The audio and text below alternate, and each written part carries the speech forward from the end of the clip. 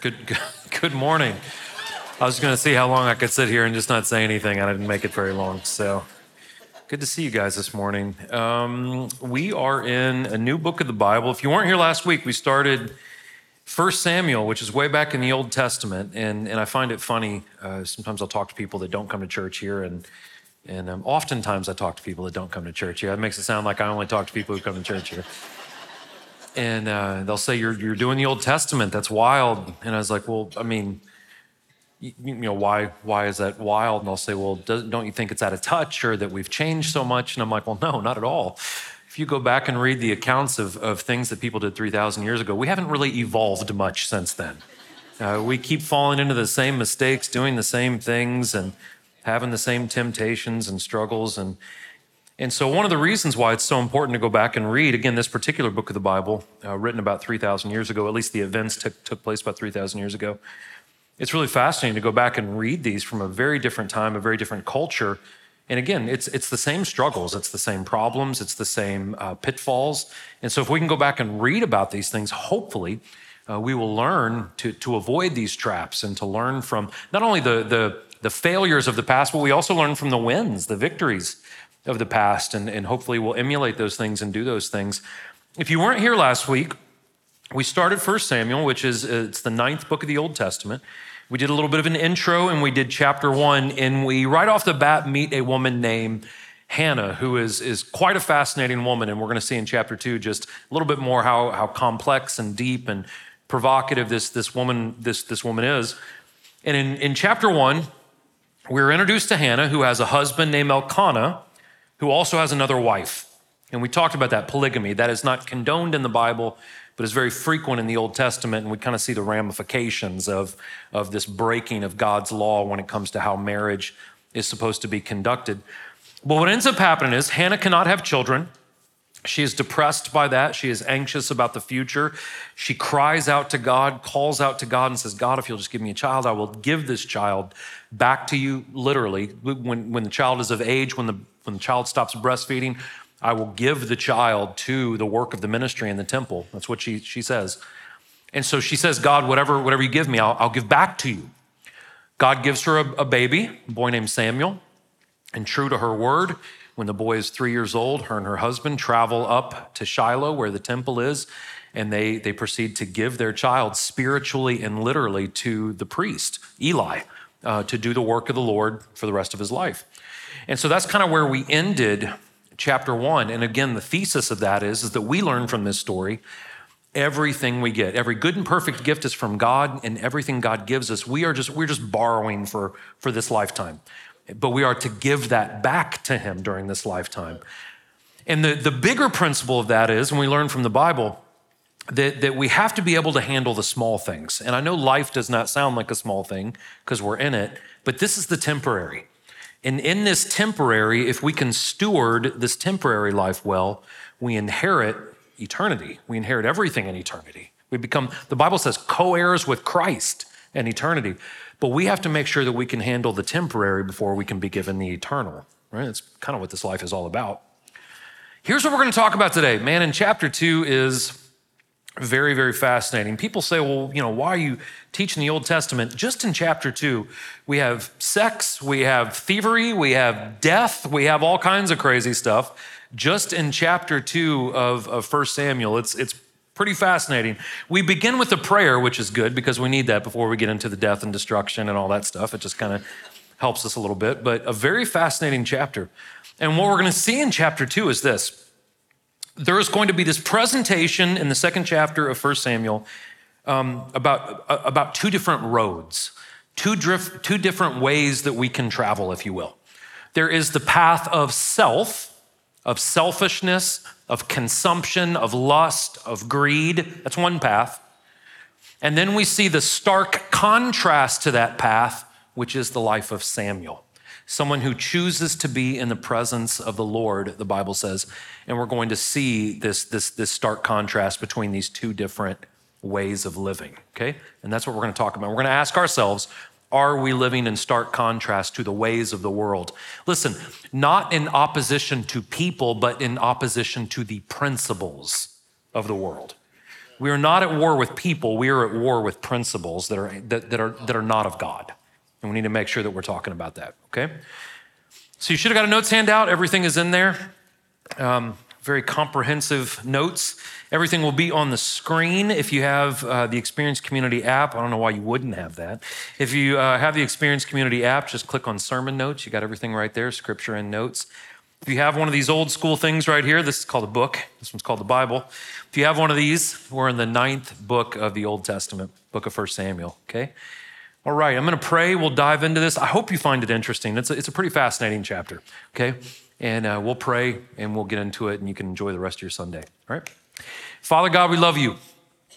Lord, I just want to tell you thank you for everyone in this room. Lord, thank you, God, that all these people chose to make it a priority to be here today, to be in church. Lord, I pray that you bless all of us in this room, God, for coming and just reading your word and worshiping you and making you a priority in our day, God. We pray not only for our church, though, Father, we pray for every church in our city. We pray for our other campuses and the churches in those cities. And Father, our prayer is that ultimately what we're doing right now, Lord, that it honors you, that it blesses you, God, that it draws us closer to you, Lord. And we pray today as we talk about this, that our lives will be in contrast to the destructive ways of the world, Lord, to the destructive ways of things that are not of you. Lord, we love you. We thank you. Pray all these things in your son's name, God, in Jesus' name. Amen. All right. So we end chapter 1. Hannah and Elkanah are literally handing their 3-year-old boy off to the priest. And before they leave, Hannah is going to say a prayer, okay? And this is where we pick up. Beautiful prayer, by the way. Hannah prayed, "My heart rejoices in the Lord. My horn is lifted up by the Lord. My mouth boasts over my enemies because I rejoice in your salvation. There is no one holy like the Lord. There is no one besides you. And there is no rock like our God. Do not boast so proudly or let arrogant words come out of your mouth." Remember this line right here. "For the Lord is a God of knowledge, and actions are weighed by him. The bows or the bows of the warriors are broken, but the feeble are clothed with strength. Those who are full hire themselves out for food, but those who are starving hunger no more. The woman who is childless gives birth to 7, but the woman with many sons pines away. The Lord brings death and gives life. He sends some down to Sheol, the afterlife, and raises others up. The Lord brings poverty and the Lord gives wealth. He humbles and he exalts. He raises the poor from the dust and lifts the needy from the trash heap. He seats them with the noblemen and gives them a throne of honor. For the foundations of the earth are the Lord's, and he has set the world on them. He guards the steps of the faithful ones, but the wicked perish in darkness. For a person, this is important, for a person does not prevail by their own strength. Those who oppose the Lord will be shattered. He will thunder in the heavens against them. The Lord will judge the ends of the earth. He will give power to his king. He will lift up the horn of his anointed. So if you were here last week, there's a prayer in chapter 1 from Hannah, but it is drastically different than this prayer. The prayer in chapter 1 is from a point of desperation, a point of the fear of the future, a point of depression, anxiety, and that's totally fine to call out to God in those times. This one, though, is very different. This is a prayer that if you read this, it's very much from a posture of confidence. A posture of confidence in God, of thankfulness for God, of praise for God, the acknowledgement of God's power. That's what this prayer is from. So here's the thing, and we're going to talk about this a couple of times this morning. When we pray, it is perfectly fine to bring our request to God. That is perfectly fine. I think we should be very clear with our request to God. But I personally think, and I think I have biblical evidence for this, that we should begin all prayers not with our wants and needs, but with thankfulness and praise to God first. That's how our prayers should begin, with the focus on him first. We'll talk about that a little bit more here in a second. So the first part of this prayer, Hannah talks about the God of strength, that God gives her strength. She's thankful for the strength. She says that he lifts up my horn. That's symbolic of her strength, her power, her abilities. She also says that no one is holy like the Lord. What that means is this. And we live in a world, just like they lived in a world, where we have idols. We have quick fixes. We have things, if we will just take this or do this or, say something to this or sign up for that, that will fix us. And what Hannah is saying, there's only one who is able to give me the strength I need. There's only one that is holy. There is only one that has the ability to help me and to change me. And to stand in the presence of that holy God, we have to first admit that God is the only one that can help us. I can't help myself. You can't help me. We might be able to be supplements to that, but ultimately, the only way we are to be saved, changed, fixed, if you will, is by a holy creator. And she acknowledges that. He's the God of strength. He is also the God of justice. I'm going to talk about this a lot today. And Hannah gives us some really good examples of how God mediates over mankind and executes justice. And the point is extremely simple, that if we think we're way up here, if we think we're better than everyone else, we're the most important thing, if we walk in arrogance, if we walk in selfishness, God is really, really good at making sure that we are humbled. But if we walk in humility, if we walk in peace, if we walk with the love of God and others in our heart, God is also really good at exalting us, elevating us. This is why Jesus said things like, the first will be last and the last will be first. That if we intentionally put ourselves in a humble place, God exalts us, but the opposite is true as well. So Hannah focuses on examples of this, of God humbling people or exalting people. She talks about military power, that sometimes governments and kings and powers get arrogant, but all those governments and kings and powers have fallen throughout history. Things like daily provision. We're wasteful and we have too much of things. And she says, well, God can take that. God gives to the starving, but he also takes from those who don't appreciate all they have. Talks about economics, even talks about life and death. Basically what Hannah's saying is God has all of this. He is in control of all of this, and he will see that people get what they truly deserve, that he holds the justice of all these things in his hands. And guys, quite honestly, this is a tough one for me. I'll get to that here in a second. But humans, that's us, at least I hope all you guys are humans. The humans are given certain levels of authority to administer justice. If you're a parent, you administer a certain level of justice to your children. Teachers, pastors, police officers, judges, we administer a certain amount of justice, hopefully based on God's standard. But what we have to know is that justice ultimately is not ours. The reason why I say that is I can be the best parent I can possibly be, but I'm still flawed. You can be literally a judge. We have a judge that comes to church here, and she can be the best judge she can possibly be, but she may not have all the facts. She may not know everything that has gone on because she's a finite human. So she may make a wrong judgment, and someone might get off and things. But the difference with God is God sees all and weighs all and will eventually hold everyone accountable. And the reason why I say that's tough for some of us, I don't know if anyone else in this room is like this. I have a little bit of that like justice warrior in me. I don't know if anyone else is honest enough to admit they do too. Like when you're going through like the Target shopping center thing and someone's walking across to TJ Maxx on their cell phone, but they're not really walking. They're just kind of like. And what I do is I get my car about 4 inches from those people, which is wrong. That's wrong. That's wrong. My wife slides down into the floorboard, grabs my leg. What are you doing? I was like, well, look, they're on their phone. She goes, okay. And I'm like, well, someone needs to teach them a lesson. And my wife's like, it doesn't need to be you, Corey. And so I struggle with this. I want people to learn, right? Like justice. On a much bigger scale, though, I don't know if anyone else does this as well. If you watch the news enough, if you see the world right now, you're like, man, a lot of people are getting away with some pretty bad evil right now.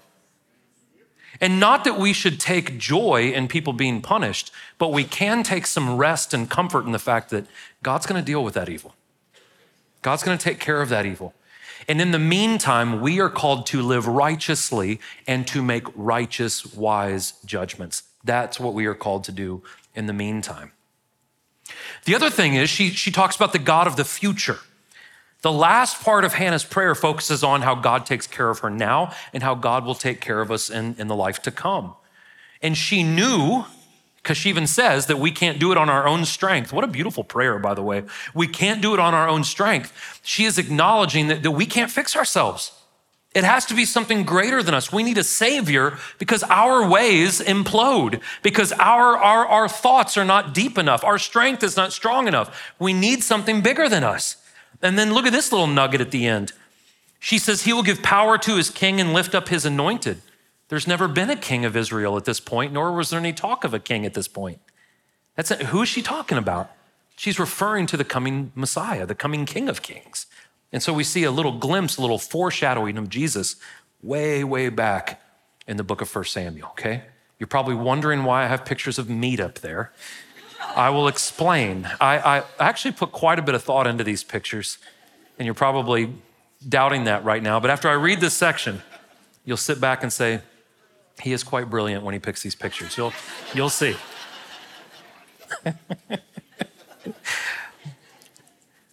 Elkanah went home to Ramah, but the boy served the Lord in the presence of the priest Eli. Eli's sons were wicked men. They did not respect the Lord or the priest's share of the sacrifices from the people. When anyone offered a sacrifice, the priest's servant would come with a 3-pronged meat fork while the meat was boiling and plunge it into the container, the kettle, the cauldron, or cooking pot. The priest would claim for himself whatever the meat fork brought up. This is the way they treated all the Israelites who came there to Shiloh. That's where the temple is. Even before the fat was burned, the priest's servant would come and say to the one who is sacrificing, give the priest some meat to roast because he won't accept boiled meat from you, only raw. If that person said to him, the fat must be burned first, then you can take whatever you want for yourself. The servant would reply, no, I insist that you hand it over right now. If you don't, I will take it by force. So the servant's sin was severe in the presence of the Lord because the men treated the Lord's offering with contempt. Remember that. Samuel served in the Lord's presence. This mere boy was dressed in the linen ephod. Let me pause there again. The ephod was like an apron, and the high priest would wear this apron in the temple. Now, this was just a little boy, but he was already wearing an ephod, which was kind of showing that he was maturing in his faith. He was becoming wise at a young age, okay? Each year, his mother made him a little robe and took it to him when she went with her husband to offer the annual sacrifice. Eli would bless Elkanah and his wife. May the Lord give you children by this woman in place of the one she's given to the Lord. Then they would go home. The Lord paid attention to Hannah's need, and she conceived and gave birth to 3 sons and 2 daughters. Meanwhile, the boy Samuel grew up in the presence of the Lord. Okay, from this section on out, what is happening in this chapter is we're establishing this great contrast. Look at the beginning of the section I read and then just the next sentence. It says that Samuel served in the presence of the Lord and in the presence of a priest, Eli. The next sentence or the next paragraph begins with Eli had wicked sons. Now, what was the root of their wickedness? We're going to talk about 2 things they were doing that was very, very evil. But at the root of all the evil things they did, look at this, is they did not respect the Lord. I want you guys to hear this morning. They knew who God was. They even knew all the rules that God wanted them to live by, but they had no fear of any consequences by living however they wanted to live. Everyone hears that, right? Everyone hears what I'm saying. We can live in the good old Bible Belt. We can know who Jesus is. We can even know what the Bible says. But if we live like those things don't have any bearing on our eternity, we are living in disrespect of God. Now, we can put on we don't do this at this church. We can put on our Sunday best. We can go and we can talk the talk, and we can have the bumper stickers on the car, and we can walk around and talk Christianese to people, and sound all high and mighty. We can do those things. But if we are not living out the principles and commands of the Word of God, we are living in a dishonorable way towards God. This is why the prophet Isaiah said, listen, the people's lips are close to me, but their hearts are far away. We need to make sure that's not us, okay? Because there is a penalty for that, and we'll talk about that. Now, the root of their evil was they didn't respect God. One of the things that they were doing that was evil is they were both priests in the temple. They're pastors, similar to what my role is right now. So Hophni and Phinehas, who are both pastors in the temple, they were misusing their power and their authority in the temple. So in Leviticus chapter 7, it tells us that when people would bring their animal sacrifices to the temple, in order for the people who worked at the temple to live, they would get a portion of that meat to eat. And not a bad portion. They would get the breast of it. It's a pretty big piece of the meat. And they would get one of the thighs. So they weren't going hungry. They had a good income, if you will. And listen, this is going to sound weird coming from me, but the Bible says there's nothing wrong with people working in full-time vocational ministry. We have about, between all four of our campuses, we got about 75 full-time people, and it is your sacrifice, your offering that puts food on our table, that allows us to eat and have health insurance. And you guys do that, and we're so grateful for that. Here's the thing, that is biblical, that the people who come to the church give, and the people who work for the church live off a portion of that giving. But the Bible says in Leviticus that portion needs to be reasonable. Do you understand what I'm saying right here? We haven't changed much, guys. There are corrupt ministers in the world today. And what happens is these guys, the fat was supposed to be burned off, which was all according to how they were to prepare the sacrifices. They were to get a certain portion of the sacrifice, but not all of it. They weren't supposed to be flying around in jets and wearing $2,000 Nikes and looking like clowns and living in houses that you guys can't afford or driving cars that you guys can't afford. They're to be living at a level at about what the congregation is living at. But instead, they were taking it all for themselves. We've seen this, correct? And misappropriating it. And so this not only disregarded God's blatant commands, it disregarded the well-being of the people who were giving the sacrifices. This is wrong. So Leviticus 7 tells them how to do it. Leviticus 10, look at this, says if the ministers abuse their power, they deserve to die. Now, here's what a lot of people think about the Old Testament, and they're wrong about this. They'll say, oh, so glad we have the New Testament. Jesus is a lot more chill than the Old Testament God. Jesus is the Old Testament God. And we see in the New Testament, Jesus also talks about spiritual abuse. And he says, it would be better, this is in the Gospel of Matthew, it would be better that you tie a stone around your neck and jump into the sea than to mislead my lambs. Jesus is saying this. He's saying if you mislead people spiritually, it's gonna be very costly. So it sounds extreme, but it shows the seriousness that God places on people with spiritual authority. And it even says in the book of James, not the Gospel of James, the book of James, that people who have leadership are judged by a harsher standard. But just as you're sitting there maybe going, ooh, good thing I'm not a pastor. Listen, if you're a parent in this room and you spiritually mislead your children, you're gonna have to answer for that too. If you spiritually mislead your coworkers, if you spiritually mislead your family members, we all have to have integrity when it comes to our spiritual authority. And I'll just throw this out there. It's impossible to have spiritual integrity if we don't know what the Bible says about how we are to live. It is impossible to have that, okay? So at the end of verse 17, so the servant's sin was very severe in the presence of the Lord. They treated the Lord's offering with contempt. Look what it says there. And then look what it says in verse 18. But Samuel served in the Lord's presence. Here is this contrast. Also notice this. We're going to talk about this a little bit more in the next part of this and then in chapter 3 a little bit. I'm not trying to be mean to any of you parents in here, but it all begins with the home.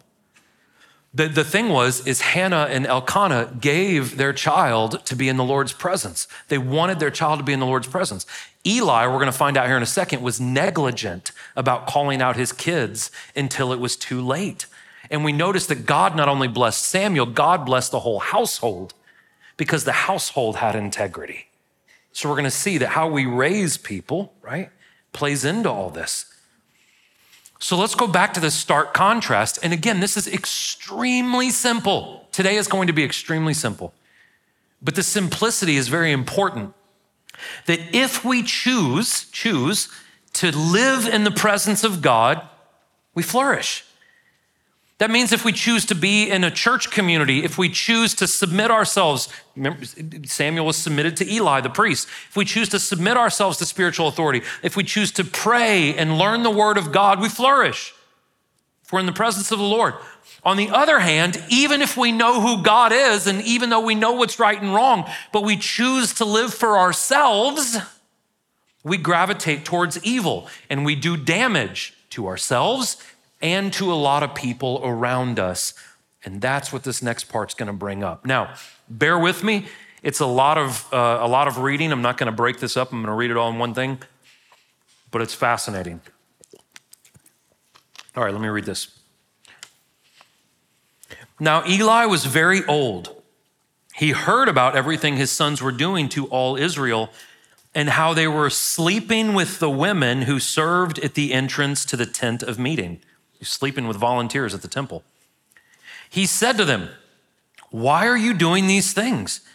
I have heard about your evil actions from all these people. No, my sons, the news I hear the Lord's people spreading is not good. If one person sins against another, God can intercede for him. But if a person sins against the Lord, who can intercede for him?" But they would not listen to their father, since the Lord had intended to kill them. By contrast, the boy Samuel grew in stature and in favor with the Lord and with other people. A man of God came to Eli and said to him, "This is what the Lord says. Didn't I reveal myself to your forefathers' family when they were in Egypt and belonged to Pharaoh's palace? Out of all the tribes of Israel, I chose your house to be my priests, to offer sacrifices on the altar, to burn incense, and to wear an ephod in my presence. I also gave your forefathers all the Israelite food offerings. Why then do you despise my sacrifices and offerings that I require at the place of worship? Here's the key, guys. You have honored your sons more than me by making yourselves fat with the best part of all the offerings of my people Israel. Therefore, this is the declaration of the Lord, the God of Israel. I did say that your family and your forefathers' family would walk before me forever, but now this is the Lord's declaration, no longer. For those who honor me, I will honor. Those who despise me will be disgraced. Look, the days are coming when I will cut off your strength and the strength of your forefathers' family, so that none in your family will reach old age. You will see distress in the place of worship in spite of all the good in Israel, and no one in your family will reach old age. Any man from your family I do not cut off from my altar will bring grief and sadness to you. All your descendants will die violently. This will be the sign that will come to you concerning your sons, Hophni and Phinehas. Both of them will die on the same day. Then I will raise up a faithful priest for myself. He will do whatever is in my heart and mind. I will establish a lasting dynasty for him, and he will walk before my anointed one for all time. Anyone who is left in your family will come and bow down to him for a piece of silver or a loaf of bread. And he will say, "Please appoint to me some priestly office so I can have a piece of bread to eat." A lot going on here. First thing we notice, of course, is not only are they stealing from the people, these pastors, priests, are having sex with women who serve at the temple. So verse 25 is interesting. What the first half of verse 25 means, he says if someone sins against someone else or someone offends someone else, we can bring in a third party and we can fix this. We can mediate this. So if I offend Jason, sitting on the front row, if I offend him, we can bring in another pastor, we can bring in someone, and between the three of us, we can resolve that offense, okay? We should be able to do that. On the other hand, if I do something that offends God, if I sin against God, no man can mediate that. What do I mean by this? In our modern day, in modern Christianity in the United States, therapy has replaced repentance. Everybody good? This is coming from a guy who goes to a counselor. I think counselors are great. I said this a couple of weeks ago. But listen, if I go to my Christian counselor with an egregious sin that I have committed, a good Christian counselor will go, hey, look, I'm glad you confessed that to me. You need to repent to the Lord because that's the one that you sinned against. So if I do something, and listen, it's biblical to confess our faults one to another. That's in the Bible. But no human can resolve my sin against God. Only God can resolve my sin against God. I have to go to him and say, I am sorry for that. Please forgive me. And look, the beautiful thing is he will. And we escape the ramifications or the punishment of that sin, but we have to go directly to him. And so the other side of verse 25 is even more interesting. It says that Eli went to his sons and said, hey, you guys got to stop doing this. It was probably too late in the game, right? They had already grown very accustomed to the sex and the materialism and all that stuff. And he goes, you guys got to stop this. And it says that they would not listen to their father. Why? Because God already decided he was going to kill the both of them. Now you can read that and be like, that's pretty intense. But here's the thing. They had lived, please listen to this. They had lived in selfishness and sin so long, their antenna had gotten so clouded that they weren't even able to open their ears up to the truth at this point. This is also a New Testament thing, guys. Paul talks about this in Romans. Some of you old school KJV people in here, we called it a reprobate mind. Other translations call it a worthless mind. That we live in darkness so long that we don't even have a desire to see the light anymore. That's where Eli's sons were. This is very similar to Pharaoh during the Exodus, right? God sends all these miraculous signs and Pharaoh just didn't get it because he didn't want to get it. And what we learn in this physical example is we learn a spiritual truth. This is very important, that if we live our entire life unwilling to address the evil in our life and unwilling to repent of the evil in our life, we will all face spiritual death. We will all face eternal death. That's separation from God forever. So here it's literal. For us, it is spiritual, but the spiritual part's the worst part. And so what God does is he sends a prophet, an unnamed prophet. So a man, we have no idea what his name is. He walks up to Eli and he has some very, very bad news for Eli. The first thing he says is this, and I hope you guys hear this. The prophet walked up to Eli and said, Eli, you have been given freedom. You've been given a nation that is blessed by God. I hope you guys are hearing this. You've been given prosperity. You've been given provision. All of these wonderful tools so you can live a life that honors God. But what your family has done with their freedom and their prosperity is they have used it as a mean to get whatever they want to get. They've used it for their lust. You guys are picking up what I'm laying down here, right? You've used it for your violent ends. You've used it for your greed and your materialism, and you've become entitled. If you're not picking up what I'm laying down, this is the United States of America. And we as a nation, we as a people have forgotten our prosperity. We have forgotten our freedom. We've forgotten I've said this a million times, but I'm gonna keep saying it until something changes, which I don't know if it's going to. There is no more vile nation on planet Earth than the one you live in. Corey, how can you say that? In the majority of most places in the world, things like pornography is against the law. It's a $17 billion industry in this one. Certain sexual acts are against the law in most other countries. Certain ways of treating women are against all these kinds of things. But we celebrate these things.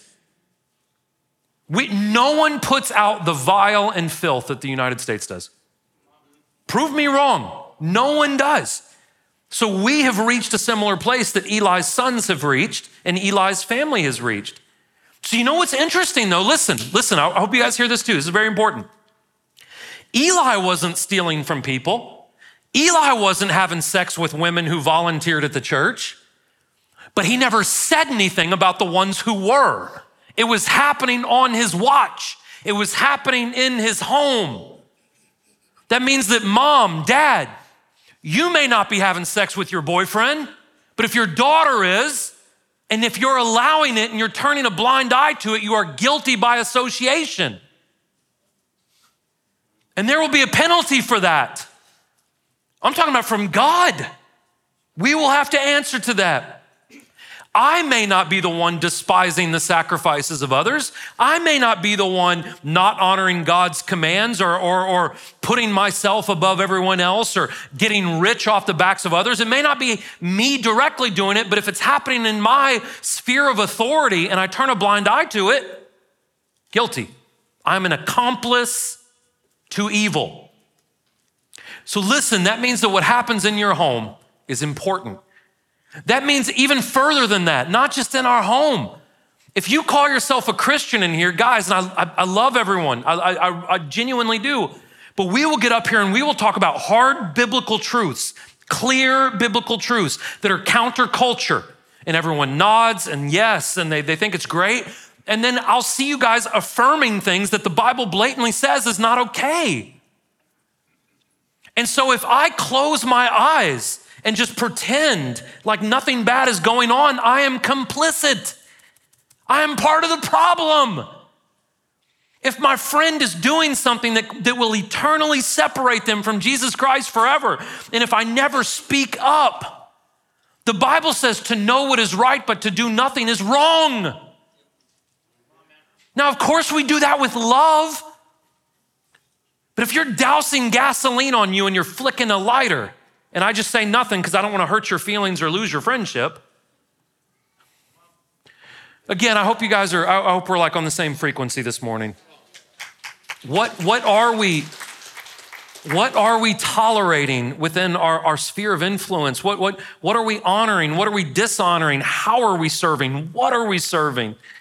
Because remember, ultimately, there will be justice. So this man walks up to Eli and says, you have turned a blind eye to sin that was right under your nose. And then he says a very haunting word, therefore. Because you have turned a blind eye to sin, therefore these things are going to happen. Because God is not going to let it go on forever. And Eli's household was going to break down. His sons were going to die. Their descendants were going to lose their livelihood, and they were going to suffer untimely deaths. Now listen, I believe in this instance, these were divine cases of God taking the lives of these evil people, right? Because they were hurting other people. Here's the principle with this though. If we live in defiance of God, God doesn't have to be the one to strike us down. This is a biblical principle. Jesus said, if we live by a sword, we will die by a sword. So if I choose to live in rebellion of God, right? Let's say I'm 18-year-old girl just out of high school, and I start hanging out with a bunch of drug dealing, like pieces of trash, right? I start hanging around violent people. I start hanging around people that don't value women. I start hanging around with people who are doing illegal things and things like that.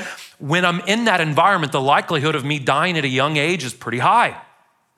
It's not because God is striking me down. It's because I have placed myself in a position to where if I live by a sword, I will possibly, most likely, be killed by a sword. You understand the metaphor, correct? So if we place ourselves in a position of sin, we open ourselves up to violent death, to losing our livelihoods, to being under the ramifications of that sin. And there's always ramifications for sin.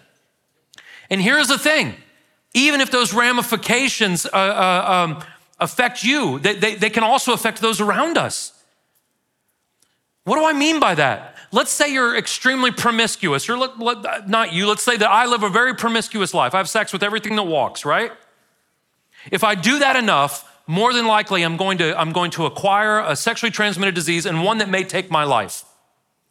Now let's say that I acquire a sexually transmitted disease that could eventually take my life because of my promiscuous lifestyle. I can go to God and say, God, I am so sorry. And you know what? Instantly, God says, I forgive you. And we can be saved and we can be changed. You know what though? You're still gonna have that STD. There is a ramification for those actions. So if we raise our children around violence, if we raise our children around sexual immorality, if we raise our children around hatred, if people are raised in these environments, they're more likely to do those sins. And if they don't even do the sins, they're going to feel the effects of those sins. Now, the Old Testament briefly talks about generational curses, and sometimes we get a little squirrely with that, right?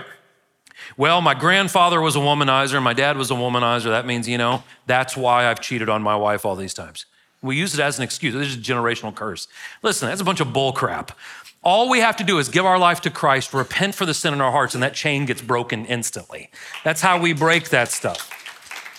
Because listen, I may feel the ramification of my father's mistakes, but I don't have to be my father. Anybody?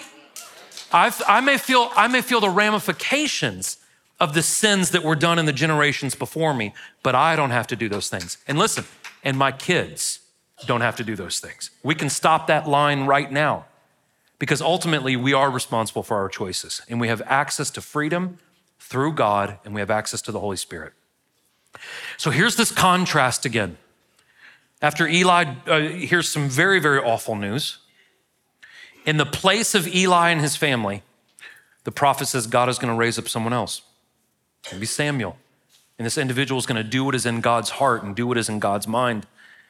And then the very end of this chapter, Eli is assured, we are assured, that if we knowingly, that's an important word, guys, if we knowingly live in sin, if we knowingly live in greed and selfishness and abuse, we will be humbled. And it will affect people around us as well. We are assured of that at the end of this chapter. Let's go back to the happy part of this chapter, the first half. When Hannah was praying, she wrapped her prayer in praise and thanksgiving. That is acknowledging God's power, acknowledging God's goodness, thanking him for the things he's done. If we will start our prayers like that instantly focuses us in. It dials us in to the path that we should be taking. It humbles us. It puts our thoughts on God and less about our desires and problems. Here's my thing. Do I think we should bring petitions to God? Yes, I think we should be clear about those things. I think if we focus, I think it was C.S. Lewis that said if we pray for 10 minutes, 9 of it should be praise and thanksgiving.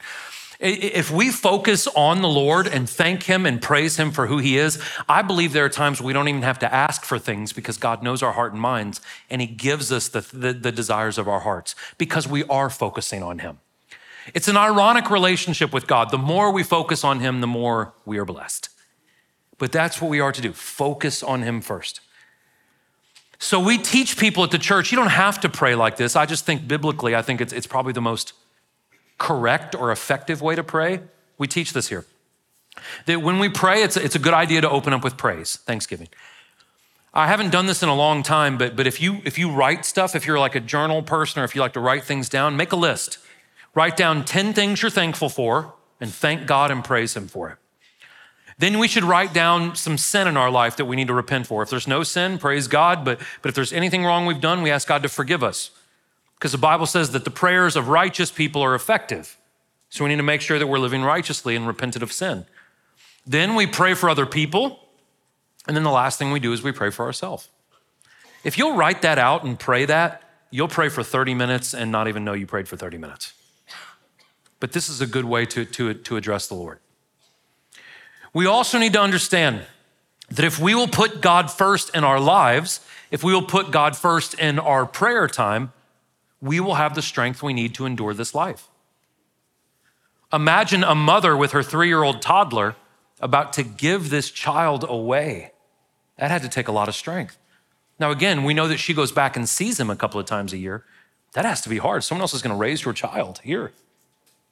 She needed strength. God will give us the strength we need if we will just put him first, if we will just depend on him. We can't do it on our own strength. He will also give us wisdom. The Bible says that if we ask for wisdom, he will give it and he will give it to us in abundance. Every single one of us, every time we pray, I believe we need to ask for wisdom. God, give me wisdom. This world's crazy and we need discernment and we need wisdom. We must also know this, guys, that God is just. He is just. Again, I don't want to take any kind of sick pleasure in this, but when I see some of the evil people in the world right now, and at the end of Revelation, it says that these people who have made their money off the backs of people who have abused and swindled, and it says that they will hide under rocks and cry out for death. I don't take any kind of sick pleasure in that, but I take a confidence that God sees it. I just have to be careful. Guys, I'm not saying you should do this or not. It's quite depressing. If you get on YouTube, look up Kensington Avenue in Philadelphia. Just look that up on YouTube. Watch some footage of people walking down the streets of Kensington in Philadelphia. Look at young ladies, 17, 18, 19 years old, passed out on the street with needles in their arms. God knows what happened to them while they were passed out the night before. People strewn out, people defecating on the streets, all because, right? We've allowed this system. We've allowed sin to go unchecked. And in the name of loving other people, there are people making money off this kinds of situation. There are politicians who dress in Louis Vuitton and talk about how much they love the poor and impoverished. And that makes me angry, guys. But you know what? Even though it doesn't seem like these individuals get justice now, justice will come. Justice will come. And we have to rest in that these people who seem to get off the hook for their evil and their greed and their debauchery, God sees this. God sees this. In our personal lives, we just need to make sure that we are not tolerating evil. Christians sometimes believe they can have like a manageable sin. That's like saying I have a manageable terminal cancer. It's about the same equivalent. I love what Greg says. He says it's like saying we're a little pregnant. That's what Greg always says. It's a good old man joke. But it's the same thing. When we say we have a manageable sin, listen, if you think you can somehow manage evil a little bit, compartmentalize that in your life, I guarantee you, because the Bible tells a million stories about it, eventually you will drown in it. Sin inhibits a relationship with God, and when we don't have a relationship with God, we live in chaos. We drown, we get overwhelmed. Here's the other thing. Even if we are not the one directly committing the sin, we must not condone evil. We must not turn a blind eye to evil. Now, look, we do it in love. We do that in love with our children. We do that in love with people around us. If someone comes up to you and they say, to me, Corey, do you believe this is a sin? I'll say, well, listen, I'm a Christian. I believe that the Bible is the infallible word of God. Let me show you what God says about that question. And you know what that does? That takes all the pressure off me because I don't determine what is right and wrong. I'm a Christian that follows Christ. He determines what is right and wrong. So if I can go to the Bible and say, this is what the word says about that issue. We need to be learned of the word. We need to be loving, but we cannot turn a blind eye to evil. If we withhold or neglect the truth out of fear of being popular, we are accomplices to evil. Look at what it says in this chapter we read. The prophet goes up to Eli and says, because you valued your sons more than God, because we worried more about what people thought about us than we care about what God thinks about us, because we're more concerned with these and these, right? Than having integrity. There's a price for that. There's a price for that. There's always a price for sin. If we commit sin, there are just natural consequences. Even if God doesn't have to step in, there are natural ramifications to our sin. If we live in sin, it's going to not only affect us, it's going to affect people around us. And those of us who grew up in homes that weren't God-fearing, God-honoring situations, you understand that those things affect you. And that we have a proclivity to certain kinds of sins because we've been exposed to those sins by other people. There are ramifications. The good news is, though, that we don't have to live in that. Listen, even if you were, and I'm not trying to be insensitive, even if you were sexually abused, that doesn't mean that you have to be an abuser. Amen. Even if you grew up in a household of drug addiction, that doesn't mean you have to be an addict. If you grew up in a house of sexual immorality, you don't have to live sexually immoral. The Holy Spirit is bigger than that. The Holy Spirit is greater, can break those chains, but we have to truly repent. And repent is not just saying, I'm sorry, and then doing it again. Repent, true repentance means we identify the sin, we ask God to forgive us, and then we get the heck away from that sin. We move away from it. We learn to hate it, right? And we do all we can to move away from it. And when we do that, we live in contrast, listen, to the broken principles of the world. We are not in opposition of people. You're not at war with people, guys. You're at war with principles. Do you hear me? You're not at war with people. You're at war with a system that the world has that is anti-God. And this is why Peter says in 1 Peter 2, we are to be peculiar people. That doesn't mean we all go live on a farm and make our own clothes in a commune. That's not what that means. If you do that, you do whatever you want to do. But it doesn't mean that we're weirdos. That's not what it means there. It doesn't mean that we walk around, all of us wearing shirts, big crosses on it. And again, if you do that, that's fine. But what the Bible is referring to is the way we live is to be dramatically different than the principles of the world. That means how we think. That means how we talk. That means how we treat other people. That means what we value should be different than what the world values. That we value the scripture, that we live out the scripture, that we care and want to not only know the principles of God, but live and act out the principles of God. Why? Because anyone anyone who has a desire to see the truth, anyone who has a desire to hear the truth can easily see that the principles of the world are not working. I say this all the time. If you don't YouTube Kensington Avenue in Philadelphia, just YouTube San Francisco. YouTube New York. YouTube Phoenix, Arizona. Heck, have you not even seen things start to fall apart even in this neck of the woods? Have you not seen the aggression? Have you not seen the increase of people who don't live in homes? Have you seen the increase of crime? Are we not seeing it? And the further we move away from the teachings of the Lord and the more we gravitate towards the teachings of man, the more chaos that ensues, because never in the history of humanity has living for self worked. Nowhere in the history of humanity has selfishness produced the results that we've wanted. Anyone can see that if they want to see it. But we're pretty good about sticking our heads in the sand, aren't we? So what are we to do? Listen, I'm gonna give you a couple of points and then we're done. This is the last slide. The first thing is we have to choose. We have to choose to not make life all about just us. That means every single time that Burger King commercial comes on, you lean over to your kids and go, it's not all about your way, right? That means every single time that song comes on in that Disney movie about following your heart, you go, hey, following your heart's actually gonna lead to bad stuff, right? That we point these things out. I'm not anti-BK or Disney movies, I'm just saying, right? All throughout society, we are pummeled with the message of you do you. Your truth is yours. Live the way you wanna live, right? Do it the way you wanna do it. And then you have Kensington Avenue in Philadelphia. Then you have Skid Row in Los Angeles. Then you have an ever-decreasing middle class, and you have the ultra-rich and the people that can't afford to pay rent. You have depression, you have suicide, you have violence, you have murder, you have domestic abuse, and it keeps going and going and going. We have more depression than we've ever had, more anxiety than we've ever had. We're more medicated than we've ever been. Go on and on and on and on and on. I was watching a documentary the other day about the Norwegian countries. Those are considered the happiest places on earth.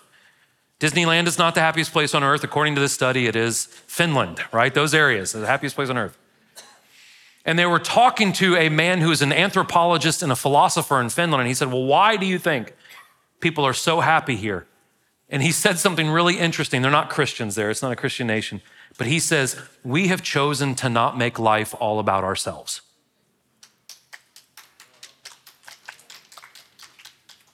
A couple of people over here who get it. But it's interesting to me from a man who's more than likely an atheist philosopher. And he says there is value in choosing to not make life all about you. That's a biblical principle. The religious leaders walked up to Jesus and said, what's the most important law in the Word of God? Jesus said, well, it's easy. Love the Lord your God with all your heart, mind, and soul. And then he says, but there's a second one. And Jesus says, it's very similar to the first one. Treat others the way you want to be treated. Put others first, right? God first, others above yourself. We have to choose to do that. We also have to make sure that our hearts and minds are guarded from evil. Jesus said that what we take in through the eyes contaminates the entire soul. That means that what you watch matters. It means that what you feed your brain matters. It means that what you read matters. What you listen to matters. Now listen, I'm not a prude. I listen to the Ramones with my kids on the way to school in the morning. I'm not a prude. I know how to live, right? I don't know if there's any other Ramones fans in here. But the thing is we have to be guarded about what we are allowing to speak into us. We have to be guarded. Man, listen, I'm not trying to get all up in your, how you raise your kids. If you raise your kids allowing them to watch movies about like demonic possession and paranormal, blah, blah, blah, you're opening up your home to all kinds of crazy spiritual crap, man. If you're letting your kids watch hypersexualized things, and again, I'm not a prude. We watch lots of secular movies, but we even use those sometimes as opportunities to be like, kids, you don't do that, right? You don't talk like that. You don't make decisions like that. And step into that. But this whole like free-range parenting thing that has somehow taken root is foolish. And it's leading kids to destruction. We have to guard not only ourselves, we have to guard what happens within our sphere of influence. Guard our hearts and minds from evil.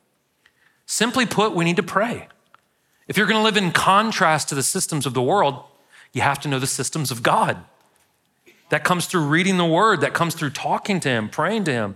That takes setting aside time to be still, David says, and just know that he's God. That's meditation. And I don't mean meditation in an Eastern philosophical way of meditating. I mean, listen, this would be really, really good for all of us. If we would intentionally take more time to leave the phone in the house, life will still go on, I promise. Leave the phone in the house, go outside and just look at some trees that God made. Listen to some birds that God made. Just think on him a little bit. Go out tonight if the sky is clear enough and look at the stars and be like, man, those are huge balls of fire that God spoke into existence. And just meditate on him a little bit. Think on him a little bit. Maybe this is why the Bible says that we are to take thoughts captive, right? To capture those thoughts, allow God to get control of our minds a little bit and just listen to him. And then not only should we pray and read the word of God, we must simply do what the word tells us to do. If the word says something is wrong, don't do it. If the word says something is right, do it. And learn to listen to the Spirit. Learn to pray for God to give us wisdom and discernment.